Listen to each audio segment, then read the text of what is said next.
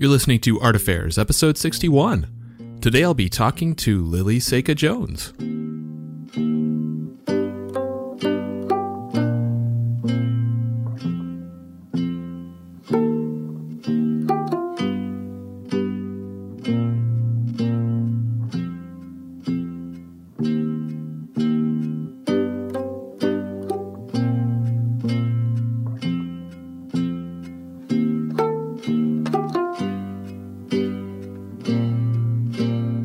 Alright, so my name is Michael Faith, and this is Art Affairs.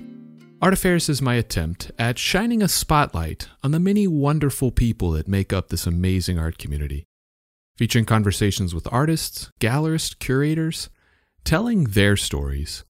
You can dig through previous episodes, complete with show notes, at artaffairs.podcast.com, but the best way to stay plugged in is to subscribe on your favorite podcast platform. And if you're really enjoying the show and want to help support what I'm doing here in an even bigger way, check out the Art Affairs Patreon. Not only does it give you an opportunity to help keep the show going, but there are several community-oriented benefits as well, like getting early access to episodes and suggesting questions for upcoming guests. You can find all the information about that at patreon.com/artaffairs. You can also connect with the show on Instagram and Facebook at Art Affairs Podcast. All right, so today's guest is artist Lily Seika Jones. You know, I've really wanted to have Lily on the show for a while now, so I'm stoked that we were finally able to make this happen.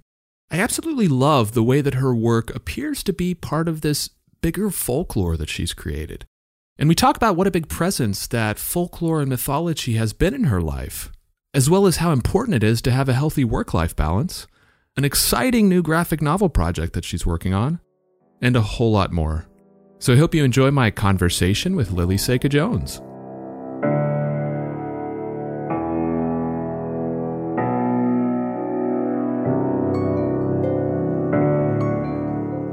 Lily, welcome to the show. It's wonderful to have you on. Thanks for having me. All right. And I'm especially flattered because from what I can tell, you don't do interviews very often or like at all. No, not at all. This is the first. And shout out to Ben from Gallery Nucleus for connecting us. I really appreciate that. Yeah. Thanks, Ben. And so let's dive into your background a little bit. And from what I read, you were born in San Antonio, which is actually not very far from where I live today in Austin. But you didn't stay there. Like you were raised in Richmond, British Columbia in Canada. So tell me about that. Like how young were you when you moved to Canada and what was the reason for that? Yeah, it's super random. I usually don't even tell people where I was born because I don't really know much about Texas or San Antonio or but yeah, no, my parents met in the States and they lived in San Antonio for a bit. So yeah, that's why I was born there. But my dad originally grew up here in Vancouver. So when I was like one or two, they moved back up here. So yeah, I have no memory of San Antonio, but I've always thought it's kind of cool that I'm from there because, you know, it's got a cool history and everything. I remember the Alamo. I mean, right? Do you have any like family still here? No, I have no connections there at all. But growing up, though, my dad was a big history buff, so I loved just reading about the history of that area. And I would love to go back at some point. So yeah, if I'm ever in the area, I'll hit you up. Yeah, for sure. I mean, I would say a lot of people that go to the Alamo come away a little disappointed just because it is just very small. Like it's like kind of like a house. I mean, it's very small and kind of not very particularly interesting to spend a lot of time there. But it's a beautiful city, and like there's the riverfront walk, and like there's a lot of interesting stuff to do in San Antonio. I would just say, you know, constrain your expectations about the Alamo itself. Okay. Well, thanks for the heads up. What kind of work did your parents do? Like, were they doing anything artistic? Actually, they're both artists. Okay. Funnily enough. Yeah, my dad, he does colored pencil drawings, or he did for the longest time. And they were always like depicting scenes in nature, but they always had like kind of fantastical quality to them. So I think that kind of carried over into what I do now. And then my mom does oil paintings. And she does like very romantic scenes, cottages, flower vases, that kind of thing. So there's a lot of nostalgia around what they both do. So yeah, that's kind of the environment I grew up in. Yeah. So, I mean, just having that around you, do you feel that that's what kind of sparked your initial creativity yourself? Oh yeah, totally. I just remember our dining room was always a mess because my mom would paint on the kitchen table or the dining room table, and it was always just covered in her oil paints. So yeah, we never really used that table for eating dinner. But both my parents really encouraged my imagination. Like my mom would do crafts with me all the time, and my dad would actually sometimes he'd get me to help him with his drawings. And nice. And he would listen to the stories that I used to write when I was young. So was it something that they were hoping you would ultimately go into yourself? Was like that their dream? They definitely weren't against it. I wouldn't say they were like pushing me into it, which was maybe a good thing because then I might have been a bit more resistant. They were just, honestly, they were both quite passive. And actually all throughout high school, I really wanted to be a paleontologist. So I don't think they knew that I was going to end up having a career in art until after university. But they always were very proud of the stuff that I made. And whenever we'd have guests over, they would pull my work out and I would go hide in my bedroom. But hopefully that's changed a little bit. I guess, what was the area like where you grew up? The environment of the area in British Columbia that you grew up? Yeah. So I moved around a bit when I was really young, but we stuck around the longest in Steveston, which is like a little area in Richmond, so just south of Vancouver. And I grew up next to these like wetland reserves. And so it was very like marshy, swampy, a lot of birds, herons, blackbirds. And it was pretty quiet too, which was nice. Tons of, blackberry, bramble. There was this little path that I always loved to explore when I was younger, and it was like a little tunnel through a blackberry hedge. And it reminded me of like that tunnel in Totoro that the kids walk through. And it always felt very secret. And this is kind of a funny story, but for the longest time, I thought only I knew about this trail. And it was like my secret space because the trail would lead to a little opening in a thicket. And it looked like a little room. And then one day I was there, and I loved to go when it was raining too. I love the rain. So that was another thing I was happy to grow up in, is just tons of rain. But I remember I was there once, and then there was this couple walking along the trail, and it totally devastated me. And I told my friends about it, and they were like, "Oh yeah, that's Hunter's Trail." And I was like, "What the hell? Like, this is a thing that people know about." But so when you first saw those people, did you like, "Oh man, they discovered my trail, my secret trail"? Yeah. Oh yeah, I was horrified. I ran home. It felt very violating. I was like, "Hang on, this is my secret space." But it's fine. I guess everyone should be allowed to enjoy. Sure. That trail. And so I guess it sounds like you spent a lot of time in nature, and that was just a big kind of presence in your life growing up. Yeah. I like to get out there, almost every day. And I didn't mind, being alone in nature. It was nice to kind of escape into it. And growing up reading books that took place in like fantastical lands that were inspired by like the British countryside, it was nice to kind of like be able to escape in my own way without, maybe being able to travel all the time. So, it was a good environment for that, for sure. So you mentioned that your dad liked to listen to the stories that you wrote as a kid. So tell me about that. Like, what got you into storytelling and just writing? Oh yeah, yeah. My dad and my mom, they both read to me a ton when I was younger, and I still have like very vivid memories of my dad reading Lord of the Rings to me when I was really young. So I think just being exposed to those writers made me want to take a shot at it myself. And so I would write these like fantastical stories taking place in like made up worlds. And so I did a lot of world building when I was younger. And yeah, they were pretty silly, and thinking about them now, I'm a little embarrassed that I've brought this up, but see, this is why I don't do interviews, Michael. So no, I mean, I think it's interesting. It's sort of telling, you know? Yeah, totally. Yeah, I mean, yeah, my dad was always really patient, though. I remember he would take me to this Mexican restaurant across the street, and I would read these stories to him, and they would have a lot of detail to them. Like I wouldn't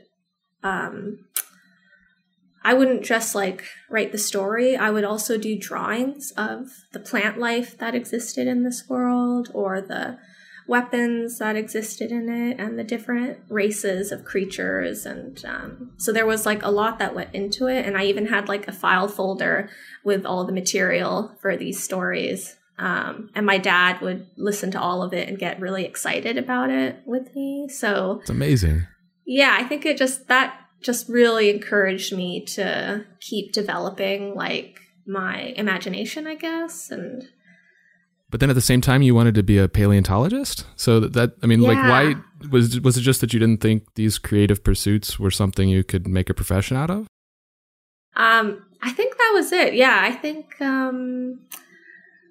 think also because art was just such a big part of what I did and what my family did, it just didn't clue in as, something that I could professionally pursue, because it was just a part of my life. Like, yeah, I make art, but, you know, I still need to get a job. So, and I was also obsessed with dinosaurs when I was younger. And I remember... I wasn't really like a Barbie or doll girl. Like my dad would take me to the toy store and ask me to pick something out, right? And I remember picking out like a Pachycephalosaurus dinosaur, or just a very specific dinosaur toy that I could then go home with and play with in the backyard. And I loved the idea of like, you know what though, I think watching Jurassic Park also gave me an incorrect view of what the life of a paleontologist would be. So I don't think I wanted to be a paleontologist. I think I wanted to be in the movie Jurassic Park. So I guess when did that change? Because you ended up going to the University for Art and English. When did you kind of diverge from that desire to be a paleontologist? So around 10th grade, I had actually it was in 11th grade that I had this really awesome English teacher, Miss Datu, and she just really encouraged my writing.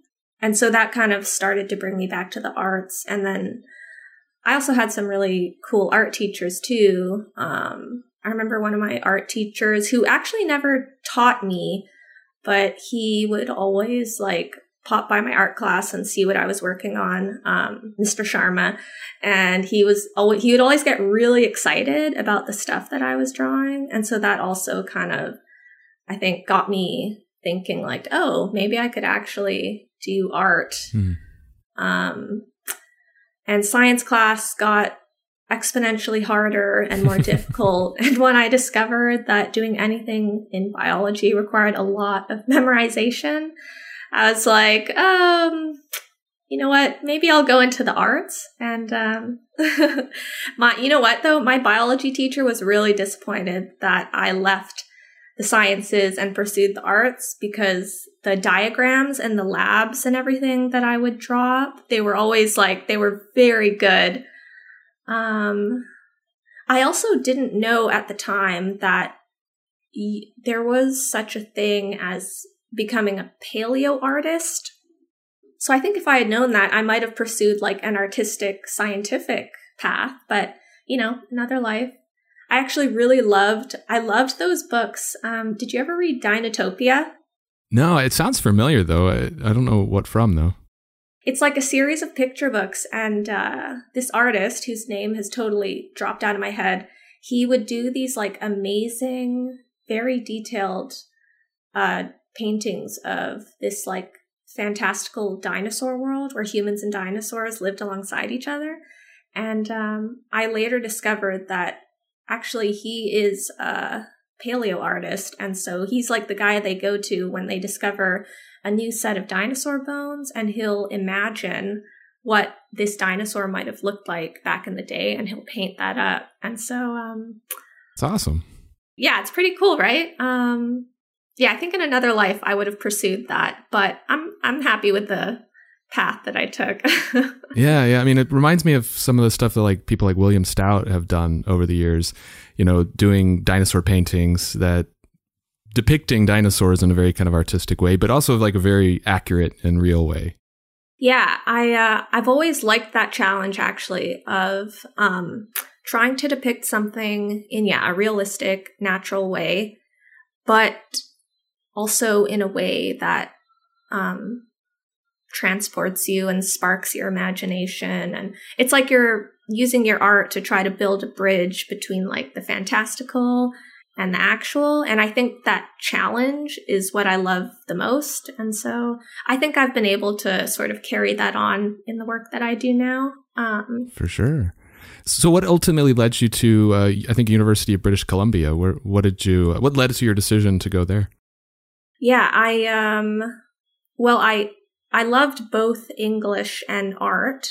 And so I wanted to go to a university where I could pursue just a variety of subjects, which is why I didn't go to just an art school. I wanted to go somewhere where I could also pursue my writing or history or whatever else I was interested in. And I thought, I was also thinking of becoming an art and English teacher too. And so UBC seemed like a good spot, and it was, close enough to home. So I decided to go there, and I ended up really enjoying my time there. And their mascot are Thunderbirds, which just seems oddly appropriate. Yeah, right? And I guess, so was that a double major then? Because I saw that you focused on both art and English. So did you get a double major? Not quite. I got a major in art, and then I minored in English. Okay. Yeah, I thought about doing a double major, but I couldn't quite fit it into my schedule. But afterwards, I pursued both in the teaching program, and I ended up doing my practicum and getting to experience being an art and English teacher at a high school. And yeah, during that time, it was incredibly stressful, and it sort of made me realize oh, maybe teaching isn't my thing. I guess, what is it that you thought would have been, what did you like about teaching that made you want to originally go that path? Well, I loved the teachers that I'd had at McMath at my high school in Richmond. And I guess I thought it would be cool to connect with people at that point in their life when they're just trying to figure out what they want to do. And I think just the idea of learning from young kids, but then also them learning from you. And I think it's a cool relationship, just and one that, you can influence a lot of people at the same time. So yeah, I think I also had this idea too that as a teacher, I would still be able to pursue my other passions on the side. But then talking to other teachers in the field, it seemed like it was a lot more of a demanding job than I realized. And I do know some teachers who are able to publish books and pursue other things. But I just don't think I had the mental capacity for that. I mean, didn't you end up getting a teaching certificate though? So you seemed like you were pretty committed to that for a while. You know what? I was. And I passed that practicum by the skin of my teeth, man. And it was cool. Even though it was so difficult, I did have a good time. And I also thought you know what? I'm just going to see this through. And so I did get certified. Yeah. And after, once I was done the program and, needed to find a job, I applied to a bunch of places, but I couldn't find work. And I also didn't want to leave the city and work somewhere remote.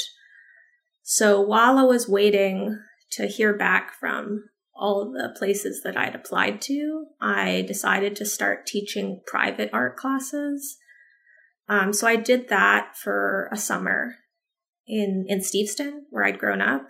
And so I was teaching maybe a handful of kids, maybe 5, 6, 7 kids, from 8 to 11. And actually teaching that small group as opposed to teaching 30 kids in a classroom, I really enjoyed that. Actually, one of the girls that was in one of my classes, she's an actress now, and oh, wow. in that Netflix movie, To All the Boys I've Loved Before, she's the youngest daughter. Wow. I'm sure she doesn't remember me, or if she does, she. That's amazing, though. I mean, you taught for a summer, and you had a famous student already. I know, right? It's kind of cool. That's awesome.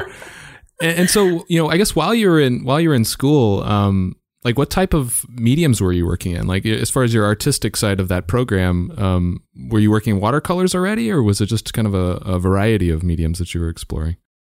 It was a variety, yeah. I actually really got into acrylics and doing these huge paintings, 48 by 48 inch paintings. And actually, during university, I got rid of my bed and ended up sleeping on the floor in my room because I needed more room to work on my art. Wow. And so I got really good at just sleeping anywhere. And I never regretted that decision. I didn't even stop to consider, maybe this is a little, but but my room, this is what my bedroom looked like while I was at university. It was basically just a coffee table, a circle wooden table with chairs, because I had this idea that I could turn my bedroom into a cafe where other artists could come and visit. That never happened. I think the only people that would come visit me in my cafe bedroom were my brother and a couple of my friends. But that's amazing. I mean, where did you imagine you were sleeping during this time? I mean, while people were having coffee and talking about art. Oh, I had a great window seat set up. Yeah, I could sleep anywhere. Actually, there are a couple times my dad would find me passed out under the kitchen table because I'd stayed up so late working on essays and stuff. I was a really good procrastinator. Yeah. So I guess, after you graduated in 2014, and it sounded like you were trying to become a teacher for a while. Was that, I guess, I'm trying to align the timing with when you moved to Seattle, because I know you lived in Seattle for a period. Was that right after college, or was that a little bit later? That was a year after I graduated. Okay. After I graduated, and I had that chunk of time where I was sort of just floating around, and I hadn't yet found a teaching job, but I was teaching a couple private classes. So in that year, before I moved to Seattle, that's when I started my Etsy shop. And so that Christmas, I decided to work on a line of Christmas cards just for my friends. And so I ended up doing these ink drawings of just like funny characters. Like I did this line of Christmas cards that I called Santa's Other Reindeer. And I was like, these are the reindeer that aren't in the poem.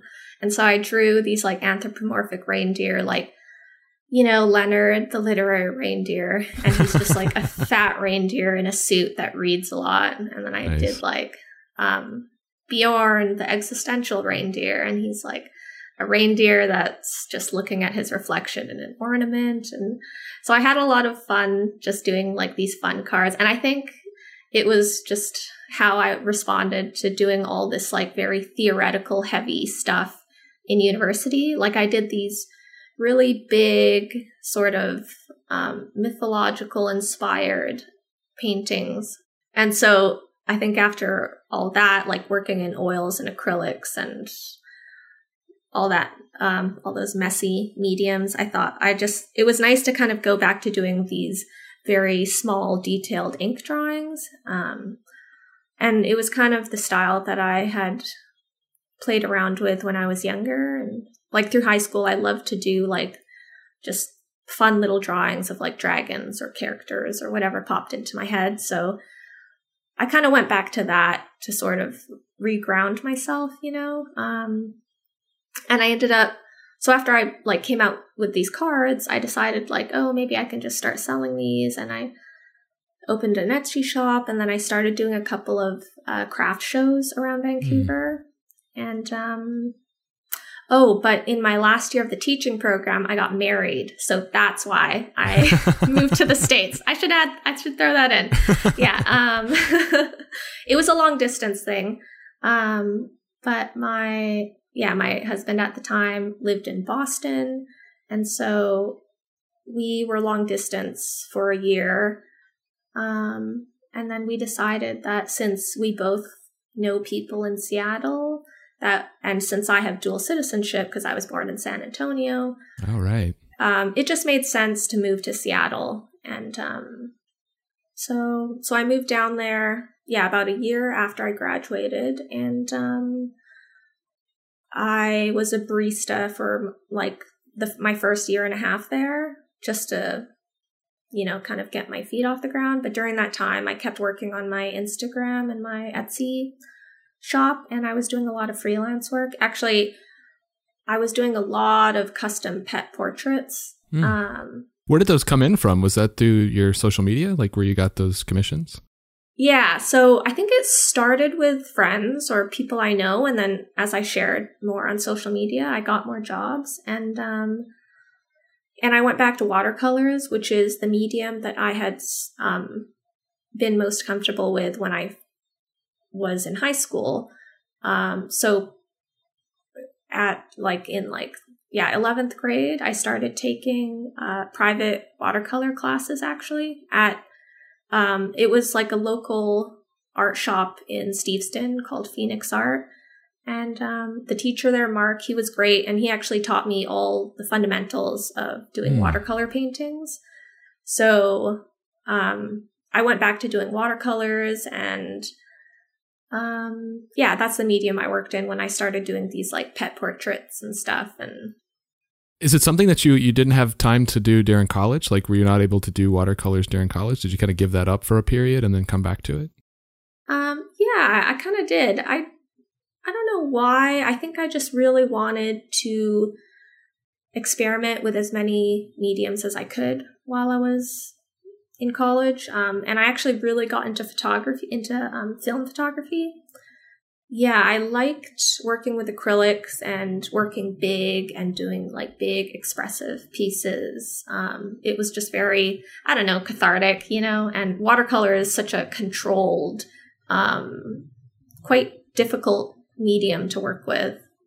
Whereas working in acrylics is so much more forgiving. So yeah, it was a nice change.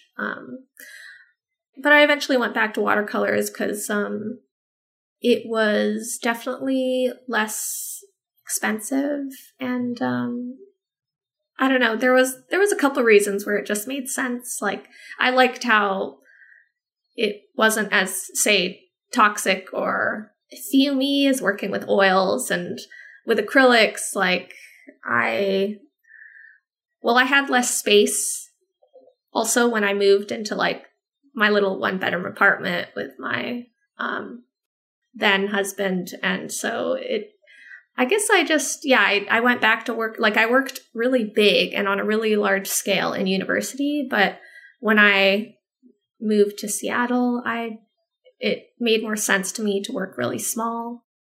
While you were in Seattle, were you very active in like the art community? I'm kind of curious what that community was like there and if you were involved with it. Yeah, I am very shy and not great at networking. So I was very involved in like the online, or it was easier to get involved in the online community through Instagram and stuff. But I wouldn't say I got super involved with the art community in Seattle. Also, I had a hard time, I guess, trying to figure out where the illustration community was in Seattle. There was definitely like a prominent fine art community, but the illustration community was a little bit elusive. Then again, I don't think I tried very hard to find it, but when Nucleus Portland reached out to me, I started connecting a lot with the Portland community, which was cool because everyone there just seemed super, super cool and always willing to like give me advice when I needed it. And so was that connection with Nucleus Portland, was that like your first entrance into more of a gallery setting? Like, had you started showing before then? Because I know your CV, the first show that you list is a show at Nucleus Portland in 2018. But was that your first time showing? Was with them? Yeah, that was my first time showing with them, and that was definitely like my first big art show. But I actually.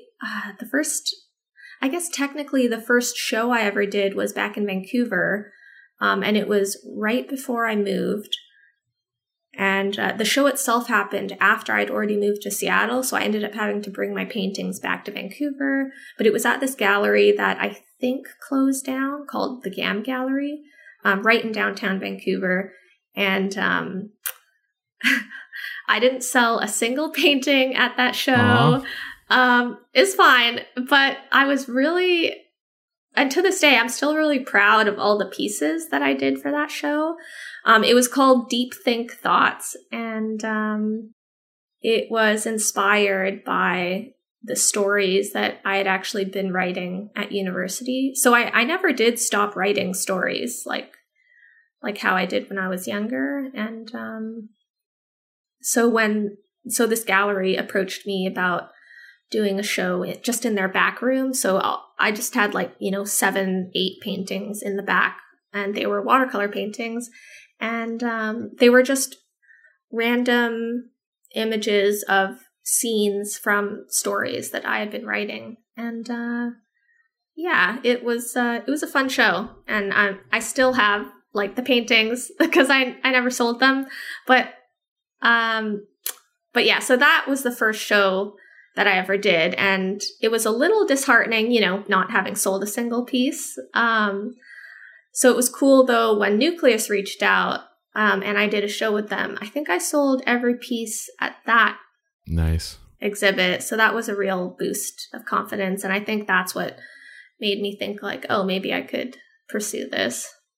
Well, and I think that speaks to, the fact that you have to find the gallery that fits your art, that their customer base is aligned with your art style. And it may have been that first gallery just wasn't aligned in the right way. And they, Nucleus Portland was very much more. Yeah. Yeah. I think you're right. Yeah. And Nucleus Portland is also very inclusive, especially with traditional artists. And so I guess, it was cool to kind of show alongside other artists that definitely seemed to vibe with the kind of art I was doing. I definitely felt like I found the community that I'd been looking for, people who just have these wild imaginations. And So how did you make that connection? Did they reach out to you? Did you kind of solicit to them? Like, how did that come together? Yeah, they reached out to me, I think through Instagram. And I think I first did a group show with them. So it kind of gave them an idea of like the kind of stuff that I do. And then they invited me to do a 2-person show alongside Amy Earls, who's also a really awesome oil painting artist. And yeah. So that's kind of so I feel pretty lucky that they reached out, and that's awesome. It was very exciting. Well, and you've shown with Talon and Antler and other galleries in the Portland area. I guess why do you think that Portland has just become such a big market for your work in general? I don't know. I think part of it is that I never really stopped trying to depict the stories and the worlds that I've been building in my head. And I feel like the crowd in Portland loves, discovering work that sort of opens up like a new world, I guess. It's interesting that you have these kind of regional communities that have a different kind of taste and a different vibe, and I just kind of noticed that your work tends to be focused more in the Portland area, so that was interesting. And one thing that I also noticed looking at your CV was that it seems like every year since that 2018 show, you've done a solo show, like once every year. Is that like a comfortable pace for you, having like one big show a year? Is that kind of what you're aiming for? Yeah, it's funny that you ask that, because this past year, so I've definitely, actually, after when the pandemic hit, it definitely caused me to stop and ask myself, like, what a realistic work cycle is for me. And working, like, putting out one show a year, it definitely got to the point where I was sort of hitting, like, I guess, my max capacity for what I was capable of. And I do like having like something to work towards every year. Actually, about 4 years ago, I think I just completely burnt myself out because I started getting these like insane panic attacks. And it got pretty bad. And it started with me working really late one night. And I remember I stood up really quickly while I was working and I threw out my back. And so that whole week, my back was thrown out, and I had been working on a solo show. And then a couple days later, I ended up getting like these really bad panic attacks. And so that's when I realized, like, okay, maybe I need to like slow things down. But so I started like doing less extra work and just focusing on just one show a year. I found I could still do, but doing extra group shows and trying to do extra work on top of that, I think was a bit much for me. So the change that you made was just to kind of narrow your focus to the one show and not have all these other things that you're trying to juggle at the same time? Yeah, exactly. Yeah. And actually this most recent show that I just had a couple months ago at Nucleus, I would say that working on that show was definitely the most comfortable that I'd been. And I think it was because I'd learned how to say no to just other galleries and other commitments that normally I would try to take on. Was that hard, making that adjustment to say no, to feel comfortable saying no? Oh, it was very difficult. Yeah, it was very hard. But and then also I have a lot of like ideas for personal projects that I would like to work on, and so making the decision to just make more time for work that's really meaningful to me, but might not necessarily make me all the money that I want to make. It's very difficult. I mean, you're basically it feels like you're rejecting money, which is always a very uncomfortable thing to do, especially as an artist. Like, Sure. you should take what you can get, right? No, but I mean, I think as far as like just maintaining a good mental health, like there's importance to that, having the time to really, do something that's meaningful to you. Yeah, exactly. Yeah. And I definitely let my mental health get to a pretty bad place. Like I mean, even just over a year ago, I had a psychiatrist diagnose me with agoraphobia and panic disorder because, I think, I had still been trying to work out just that work-life balance. And also I was going through a couple of tough things last year. Like one of the reasons I moved back to Vancouver from Seattle was I split up with my husband at the time. And that year I had signed myself up for like 5 different shows.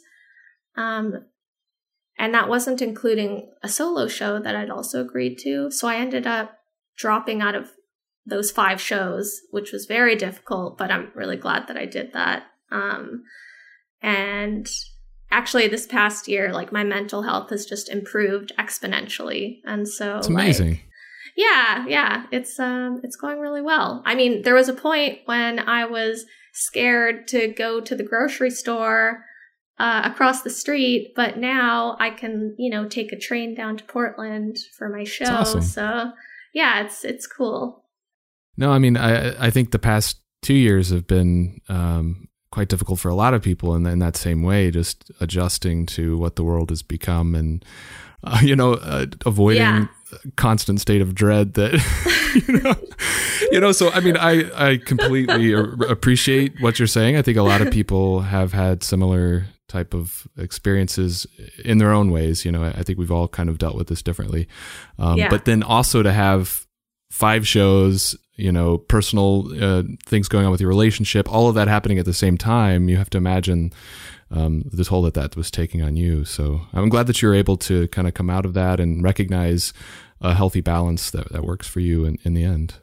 Yeah, actually, and working on the medieval critters that I've been doing most recently, that was actually a huge help to me.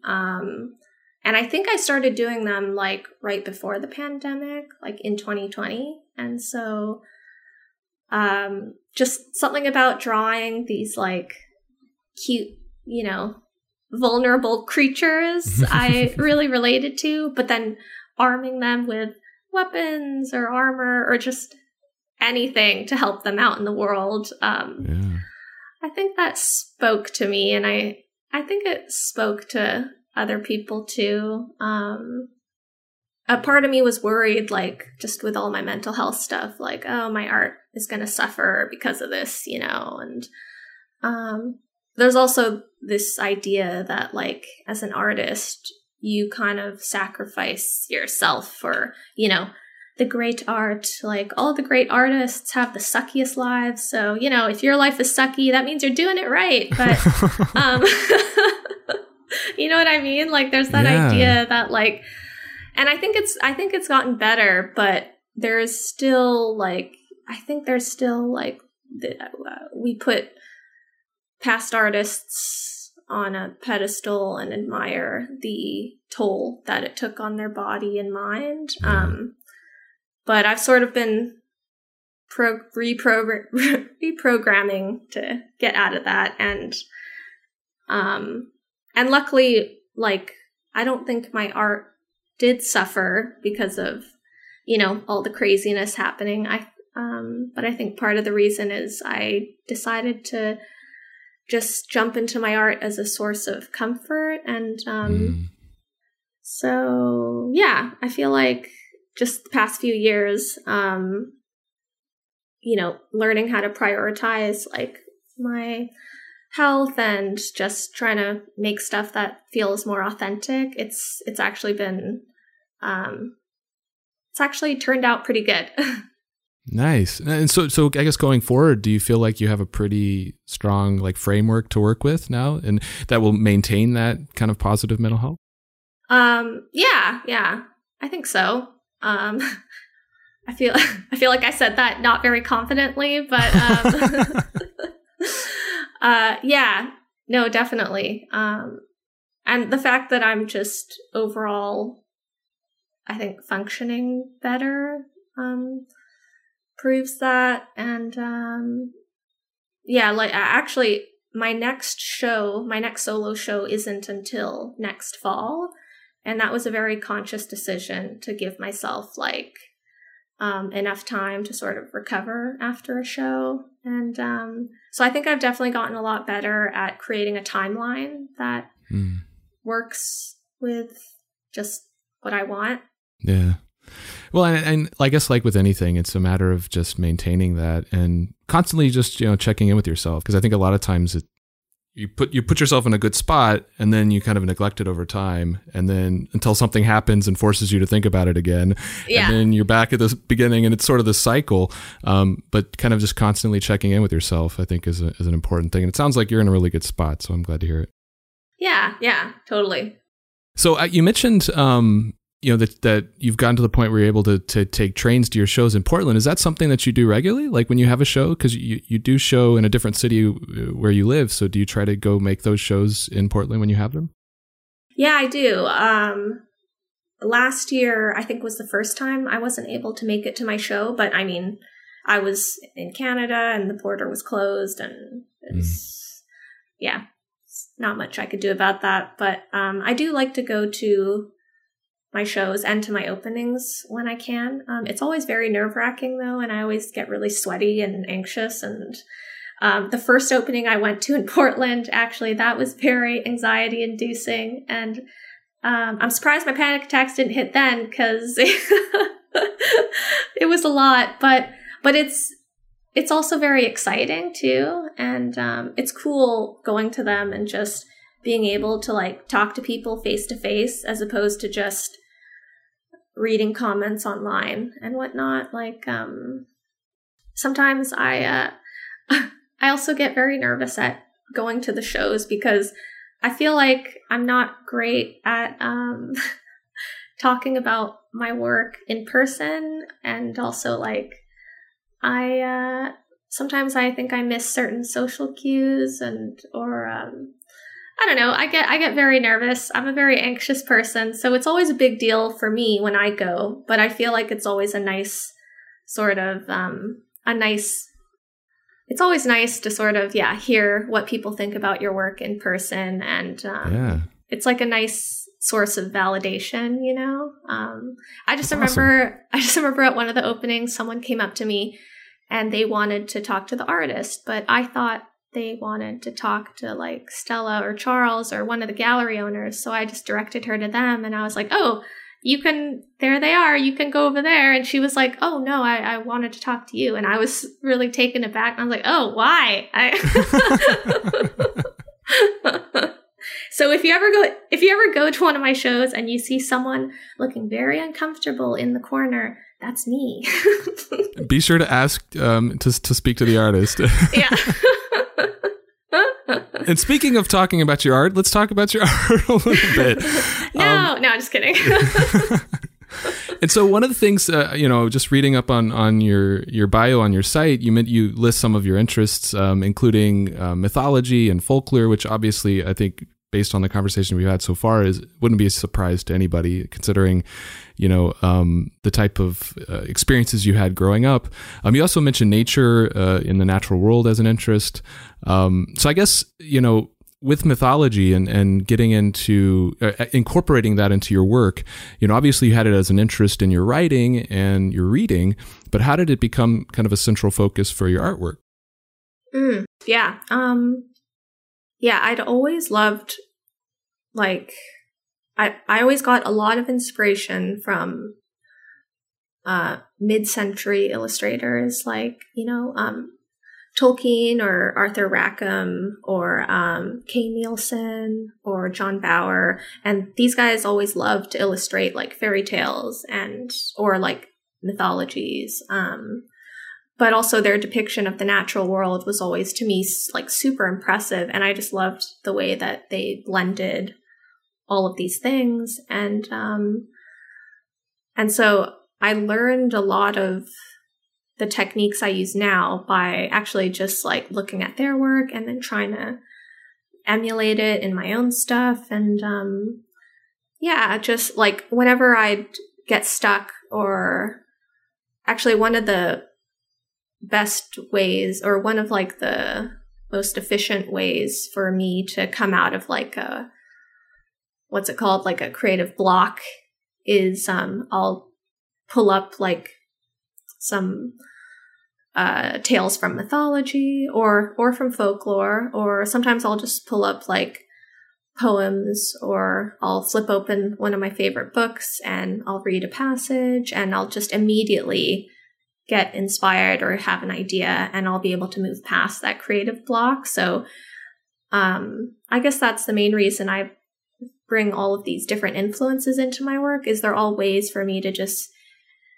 keep moving past my own, like, or they kind of help me get out of my head, you know, and I just forget about like, I feel like I'm always trying to find ways to trick myself into making work and forgetting that I do this for money, because I find that that's so when I get lost in these stories or in these tales, it's like for a sec I forget that, oh, this is my profession, and instead I just think about ways that I can illustrate these things.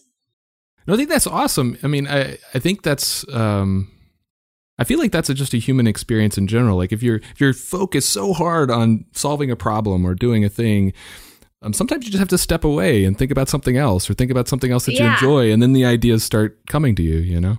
Yeah, totally. And I think that's why I always tried to like stay connected to all my other interests, especially in like in English and literature, because I found that like if I just stuck with art, yeah, you just end up getting trapped in your mind. But if you're able to like jump out of that and explore other areas, like I find that that's definitely like the best way to sort of stay inspired.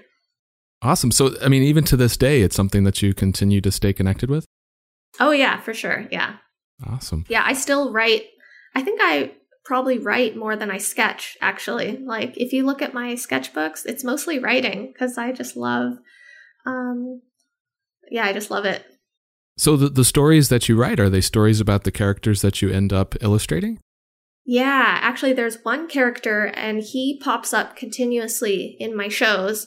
And I like this idea, actually, that if you've been to all my shows, you start to notice the patterns. Like there's this one guy, and actually I don't think he was in my last show, but he's been in all my previous shows.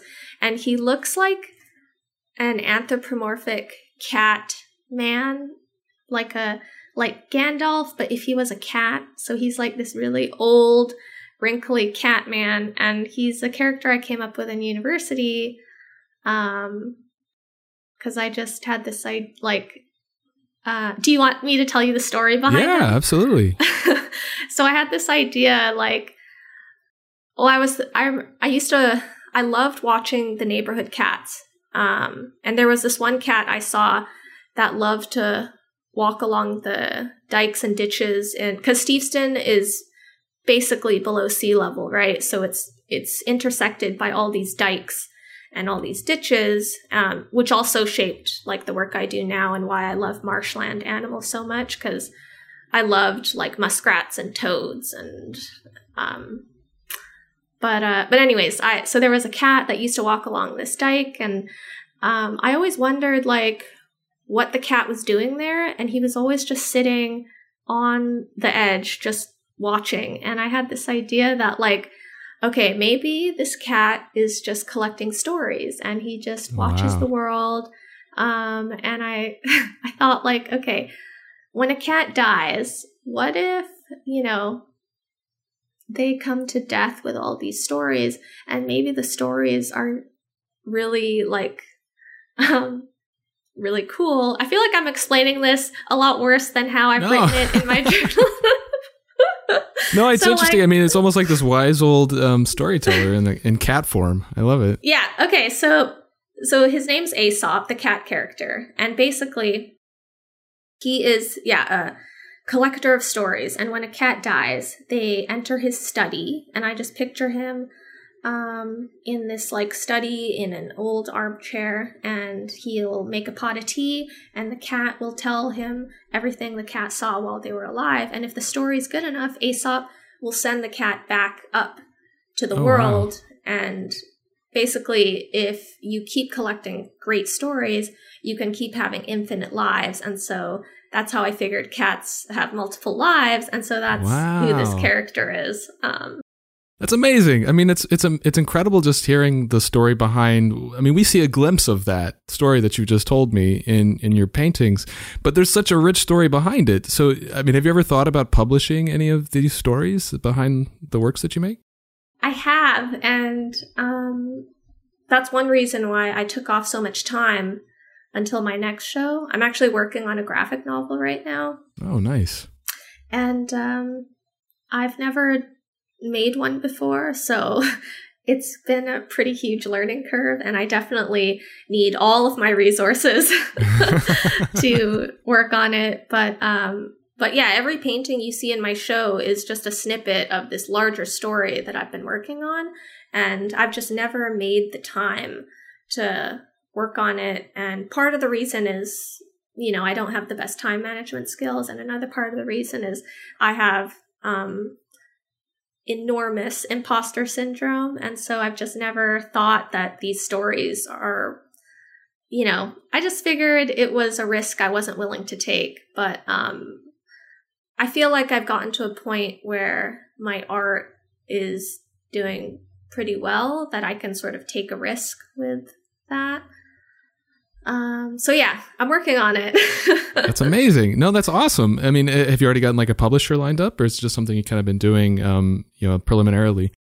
It's something I've just kind of been working on, and I do have publishers in mind. And actually, I have published a book that I didn't write. So a couple years ago, I published a compendium of magical creatures. And it combined my love of science with my love of art, because I was able to do these like medical sort of like diagrams of different magical creatures, like a cross section of a mermaid or whatever, like stuff like that. So I've dipped my toes into the publishing world. And also moving back here, I was able to connect with some illustrators in the neighborhood, like in Vancouver and Richmond. So I've been getting some guidance and mentoring on how to put a graphic novel out there. So I feel like I have all the tools and the connections. I just need to, do the thing. No, that's exciting. So these stories that you've been creating for what sounds like your entire life, are these stories rooted in like your own personal experiences? Are they telling your stories but just in a different way, or are these complete, fiction that you've kind of made up, or some combination of those things, I guess? Yeah, I would say it's a combination, and I think that's part of the reason why it's been so difficult, because some of the themes that I'm tackling are quite tricky and maybe a little bit triggering for me. But it's actually been very cathartic working on it for that reason. But I have to take it really slow. Like, if I spend, a whole week working on my graphic novel, I will inevitably start getting hit with like a couple of anxiety attacks, because I've spent too much time. You know, when you spend like a little bit too much time sort of digging into your past and into like your childhood and everything. So it's great to have like my other work, like the work I sell on Etsy or the work I do for Nucleus, because it sort of helps me step back and take a break from that until I'm able to go back in again. That makes sense. And you mentioned the compendium book that you worked on. I wanted to ask you a little bit about that. I guess, what was your experience like collaborating? Like, how do you like collaboration? What was that experience like working on that book? It was really cool. Yeah. And I love collaborating, because doing what I do, it can sometimes get a bit lonely, just like working alone in my studio every day, And so, I love it, but it's also, it was cool. It was a nice change to have a team of people that I could, work with, and also it was a really great team that I worked with too. Like the author was just regularly sending me all this material, and you know how I'm so inspired by literature. And so it was cool to just be receiving this constant stream of really great writing on just like these magical creatures. And then my agent for that book, Adria, she was really great at also giving her 2 cents on like what would make this drawing better or what would make the writing better. And it was kind of cool to just be like bouncing off this team with just all my work and sort of like, yeah, I don't know, like it was really rewarding, and like it was cool being part of a team. And then when the book was finally done, being able to step back and see what they'd done, like what the designers had done and what like the editing team had done. It was all very like, magical.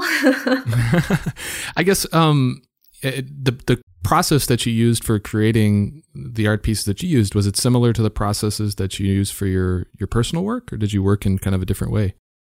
Actually, it was different. I ended up doing it mostly in pencil crayons, colored pencils. So I'd actually done some colored pencils with my dad way back, because that's the medium my dad worked in. So it was a mix of like watercolor and colored pencils, and it was a lot of drawing as opposed to painting. And it was very precise because I was doing these diagrams and stuff. And so, yeah, it was definitely different. I definitely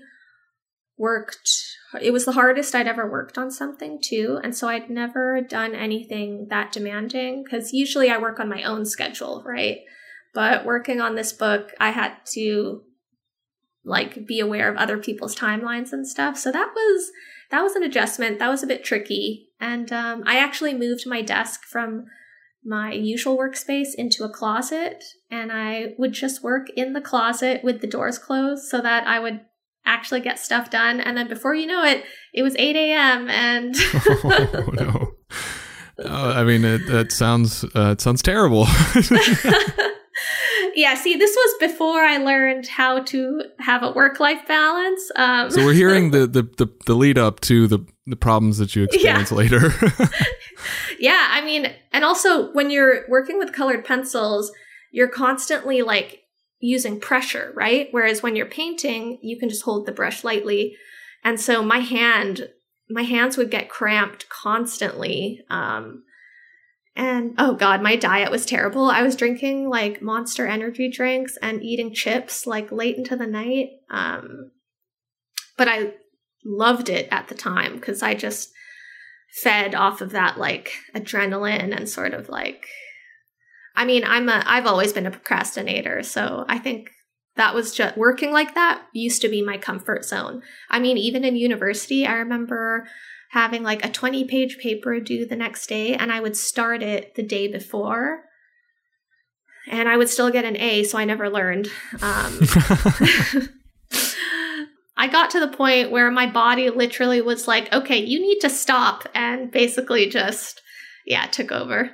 Well, I mean, it's good that you listen to that. So as far as your personal process goes, how do you usually, arrive at your ideas for, a new piece or a new body of work? Is it very kind of an intentional exercise where you do brainstorming activities like word lists, or is it more of a natural kind of organic thing that just comes to you? It's definitely more organic and intuitive. I find that whenever I try to do it intentionally, or I try to sort of, force it, then my work just becomes very strained, or the process is just more painful for me. But so normally how I start a piece is I will just look through all of my reference photos that I've taken on my nature walks. Because whenever I go for a walk, I'll just take a million photos of everything I see, like mushrooms, tree stumps, the cattails at the marshes, and I'll just go through like thousands of photos, and I'll wait until a photo speaks to me. So like, for instance, one of the pieces in my last show, it depicted a cat drinking tea next to a mossy rock. And that rock, I'd actually taken a picture of it last year from a hike that I did. And looking back on it, there was something about it that just spoke to me. And so I decided to just start sketching it. And so usually what I'll do is like when a photo speaks to me, I'll just start drawing it in my sketchbook. And then usually something just kind of appears. Sounds so magic. It's like magic. Like, yeah, it is though.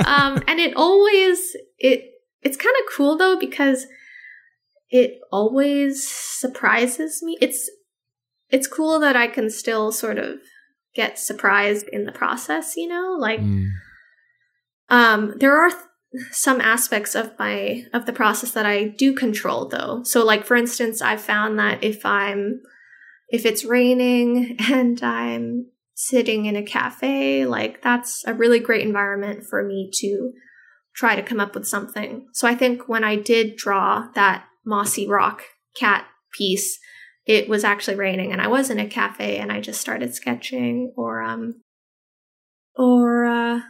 sometimes I'll make a cup of tea and I'll have a cookie with that, and I'll just be set up in my armchair with my little wooden table. And so there's like certain things about my environment that I can control to help bring about that magical moment where, oh, something has popped onto the page and it's pretty cool. So I'm just going to keep drawing it, I guess. It's cool that you've kind of recognized and identified the environmental surrounding that you need to be creative and kind of just fostering that around you. Yeah. And it definitely helps to have like a pile of books nearby too. Right. And so I guess once you do have a solid idea for a piece and you've kind of identified that you want to go forward with that idea, do you start like fleshing out the composition in drawing form, or do you just kind of jump right into painting? Like how much pre-work do you do before you start on a piece? It's kind of evolved over the years. So now, when I start a piece, I'll usually do just a small thumbnail sketch, just very rough in my sketchbook. And then I'll usually do like a quick little color sketch, just planning out what the color composition will be. And then after that though, I'll just jump right onto like the final paper and I'll just carefully, draw the whole image. And then from there, it's just layer upon layer of watercolors. But the most frightening stage in that whole procedure is when it gets to the point where I have to paint like the final piece. Because if I haven't planned it out that great, sometimes I'll jump in and I'll be painting it for a week and then I'll realize I actually hate this color composition. And so I'll have to restart the whole thing, which is why I do that, which is why I do a little color composition thumbnail before I start, because there's nothing worse than, restarting something. But occasionally I will just jump straight in without any preparation because I'm so confident in what the idea is that I feel like, oh, yeah, it'll just happen. It's a very organic process. And in earlier shows, like the first show I did at Nucleus, some of the drawings from that show, I didn't even sketch them out. I didn't even know what they would end up looking like. Like I remember one of the pieces, and it's on really expensive paper too. So it's like, So this is how I get my thrills, when this is the equivalent to skydiving, when I just decide to jump straight in. But no, I remember one piece, I started just drawing a branch because like the branch looked really cool and it just spoke to me. So I just started drawing it, and then I saw a face in the branches and I realized it was Aesop, that cat character. And so I just threw him in there and I just drew him with the branches. And I just kept adding stuff that felt right. And when I was done, it was like one of my favorite pieces from the show. So I love when kind of like happy accidents like that happen. Yeah. I mean, you've described a couple of different cases just now where the nature that you got excited about drove the idea for the piece rather than the character. Is that a common thing? Like, do you tend to start with what does that natural environment look like and then insert a character into it?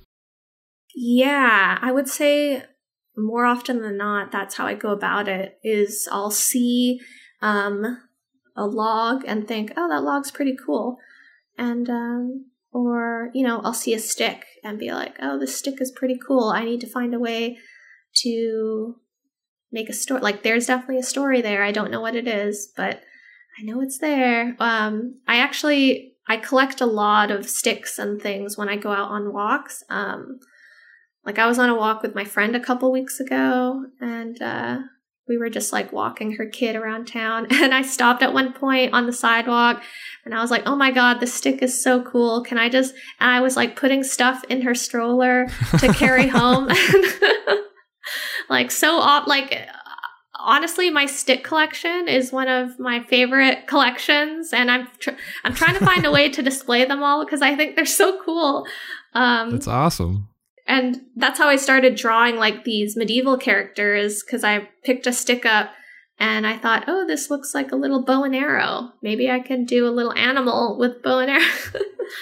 And so while you're painting on a piece that you've kind of gone to that stage with, do you tend to focus entirely on it until it's done, or do you work on multiple pieces to kind of break stuff up? When I'm doing a show, I definitely have to take it one piece at a time. Yeah, when I'm working on one piece, like that piece is my whole world, and I find that it's easier if I can just focus on it. But sometimes I will have other activities that I will break it up with. Like, I'll be working on this one painting and maybe I'll finish the drawing stage and then I'll step away and do some writing or draw something silly and totally different. But yeah, I'm rarely working on multiple paintings at a time because I find that, that just doesn't work for me. And so, we talked a little bit about creating a creative environment for you to work in, and the fact that watercolors do give you kind of the freedom to work wherever you want because there isn't those toxic elements that you might have in oils. So do you tend to work in a dedicated studio space that you've kind of curated, or is it working from home? Like, what's your work environment like?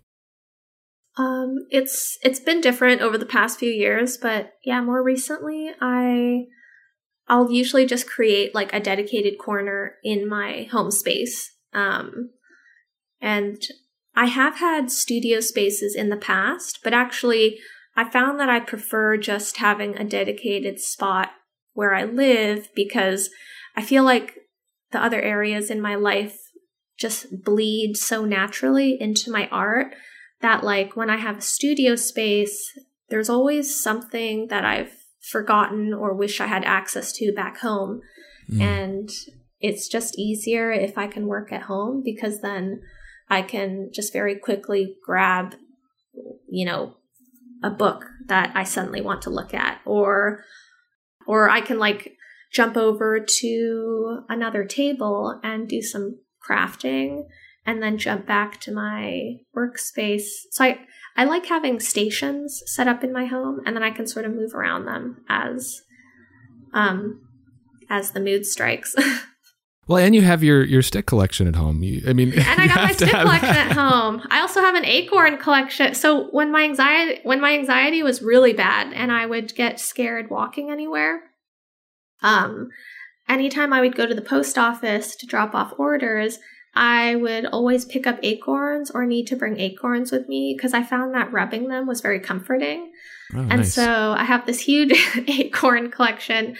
And actually, I started playing D&D a couple months ago, and my character in D&D also has a huge acorn collection. So, my my creative life and my actual life there's a lot of overlap there. No, that's awesome. I guess the one thing about working from home, though, like the risk in that is being protective of your work-life balance. You know, we talked a little bit about that earlier. So I guess how do you approach that in a way that maintains that healthy work-life balance that you want?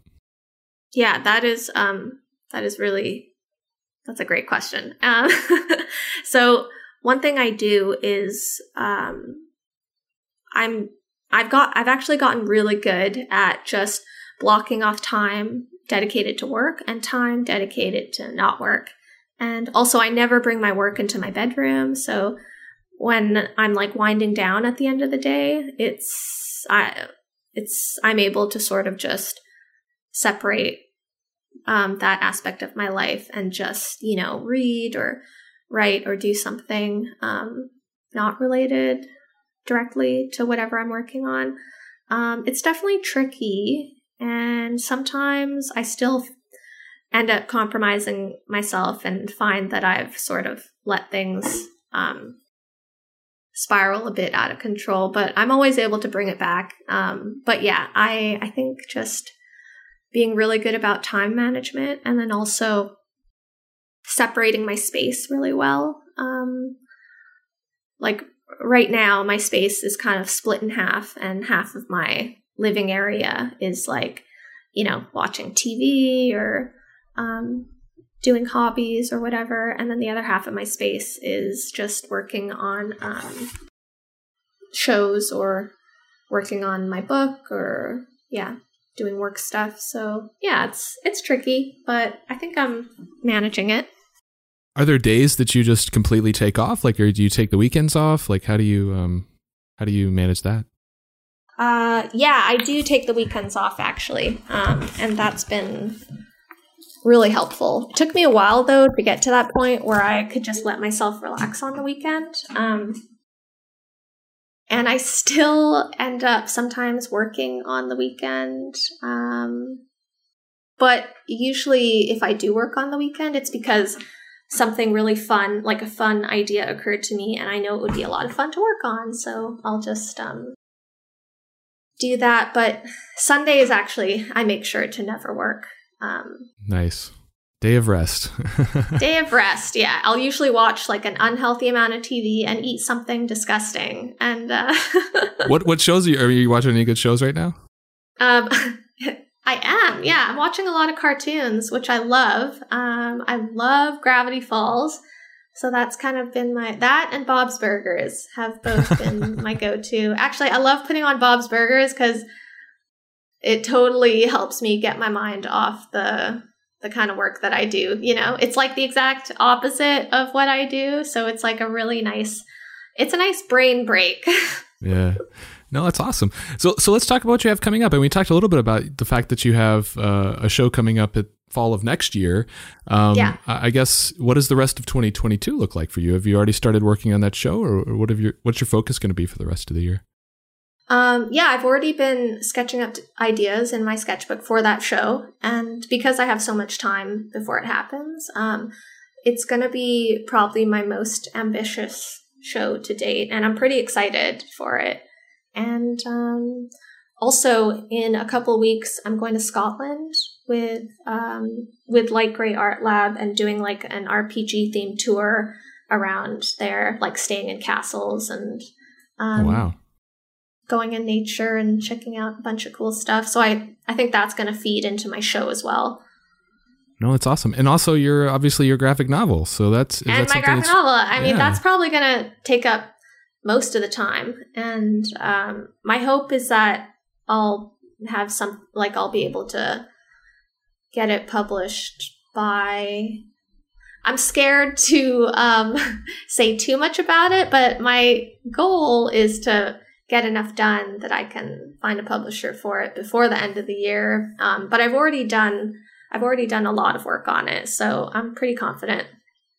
So I guess, and not having done anything in the publishing world, like how much of it do you need to have done before you feel comfortable actually approaching a publisher?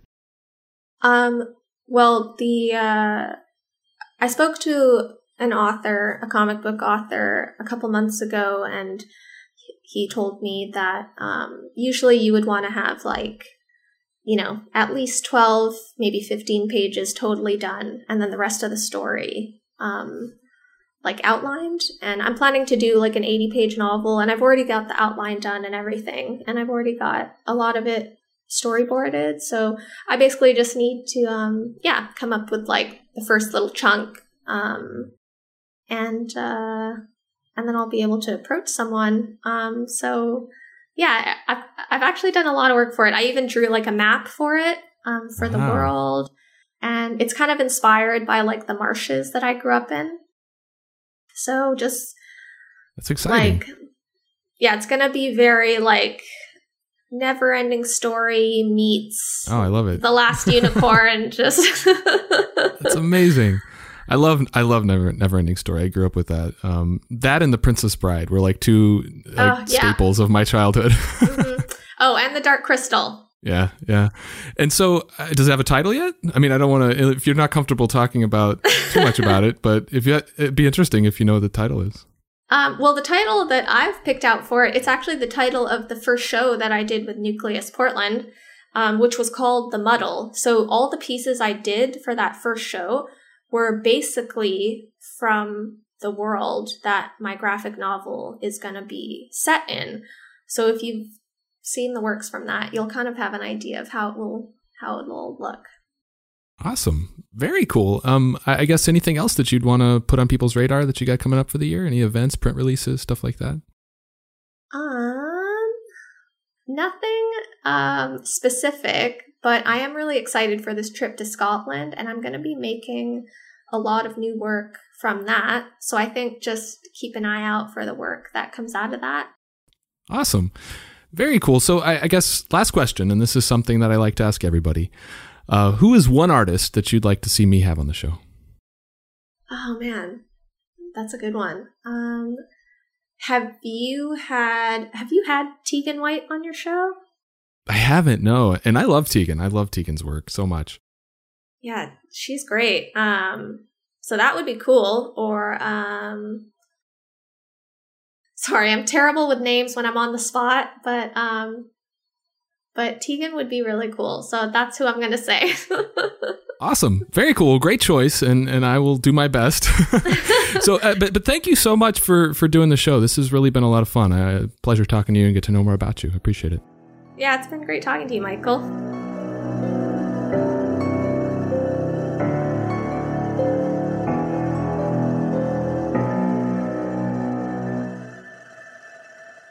So that's it for this episode of Art Affairs.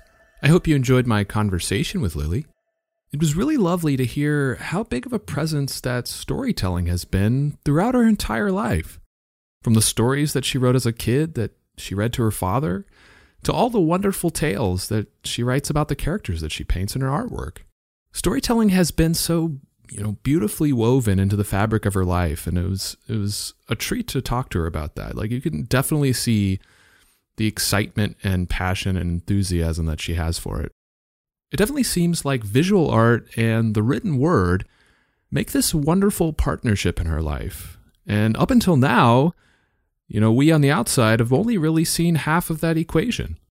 So I was really stoked to hear about the graphic novel project that she started working on. For now, it sounds like the title of the book is going to be The Muddle, which was also the very first show that she had at Nucleus Portland, and features a lot of the characters that she's included in her work dating all the way back to that first show. So it was really nice to hear that she's ready to share that side of her work with the rest of the world. Definitely keep an eye on her Instagram feed to stay up to date with the latest on this. Also keep an eye out for the new works that she'll be creating following her trip with Light Gray Art Lab. It's obvious how much Lily loves and appreciates the nature and the environment around her, and how much inspiration she draws from those experiences. So I'm really eager to see what she ends up creating after she gets back from this trip. It sounds like she'll be posting a lot of what she makes on her social media, so definitely follow that to see how it all unfolds. So thanks again to Lily for joining me today, and thank you for checking out the show. I'm truly grateful for your support. And just a reminder, one big way you could help out if you're really enjoying the show would be to check out the show's Patreon. You can find all the details on patreon.com/artaffairs. And as always, you can contact me through my website at artaffairs.podcast.com or on Instagram at artaffairs.podcast. So until next time, be good to yourself and be good to each other.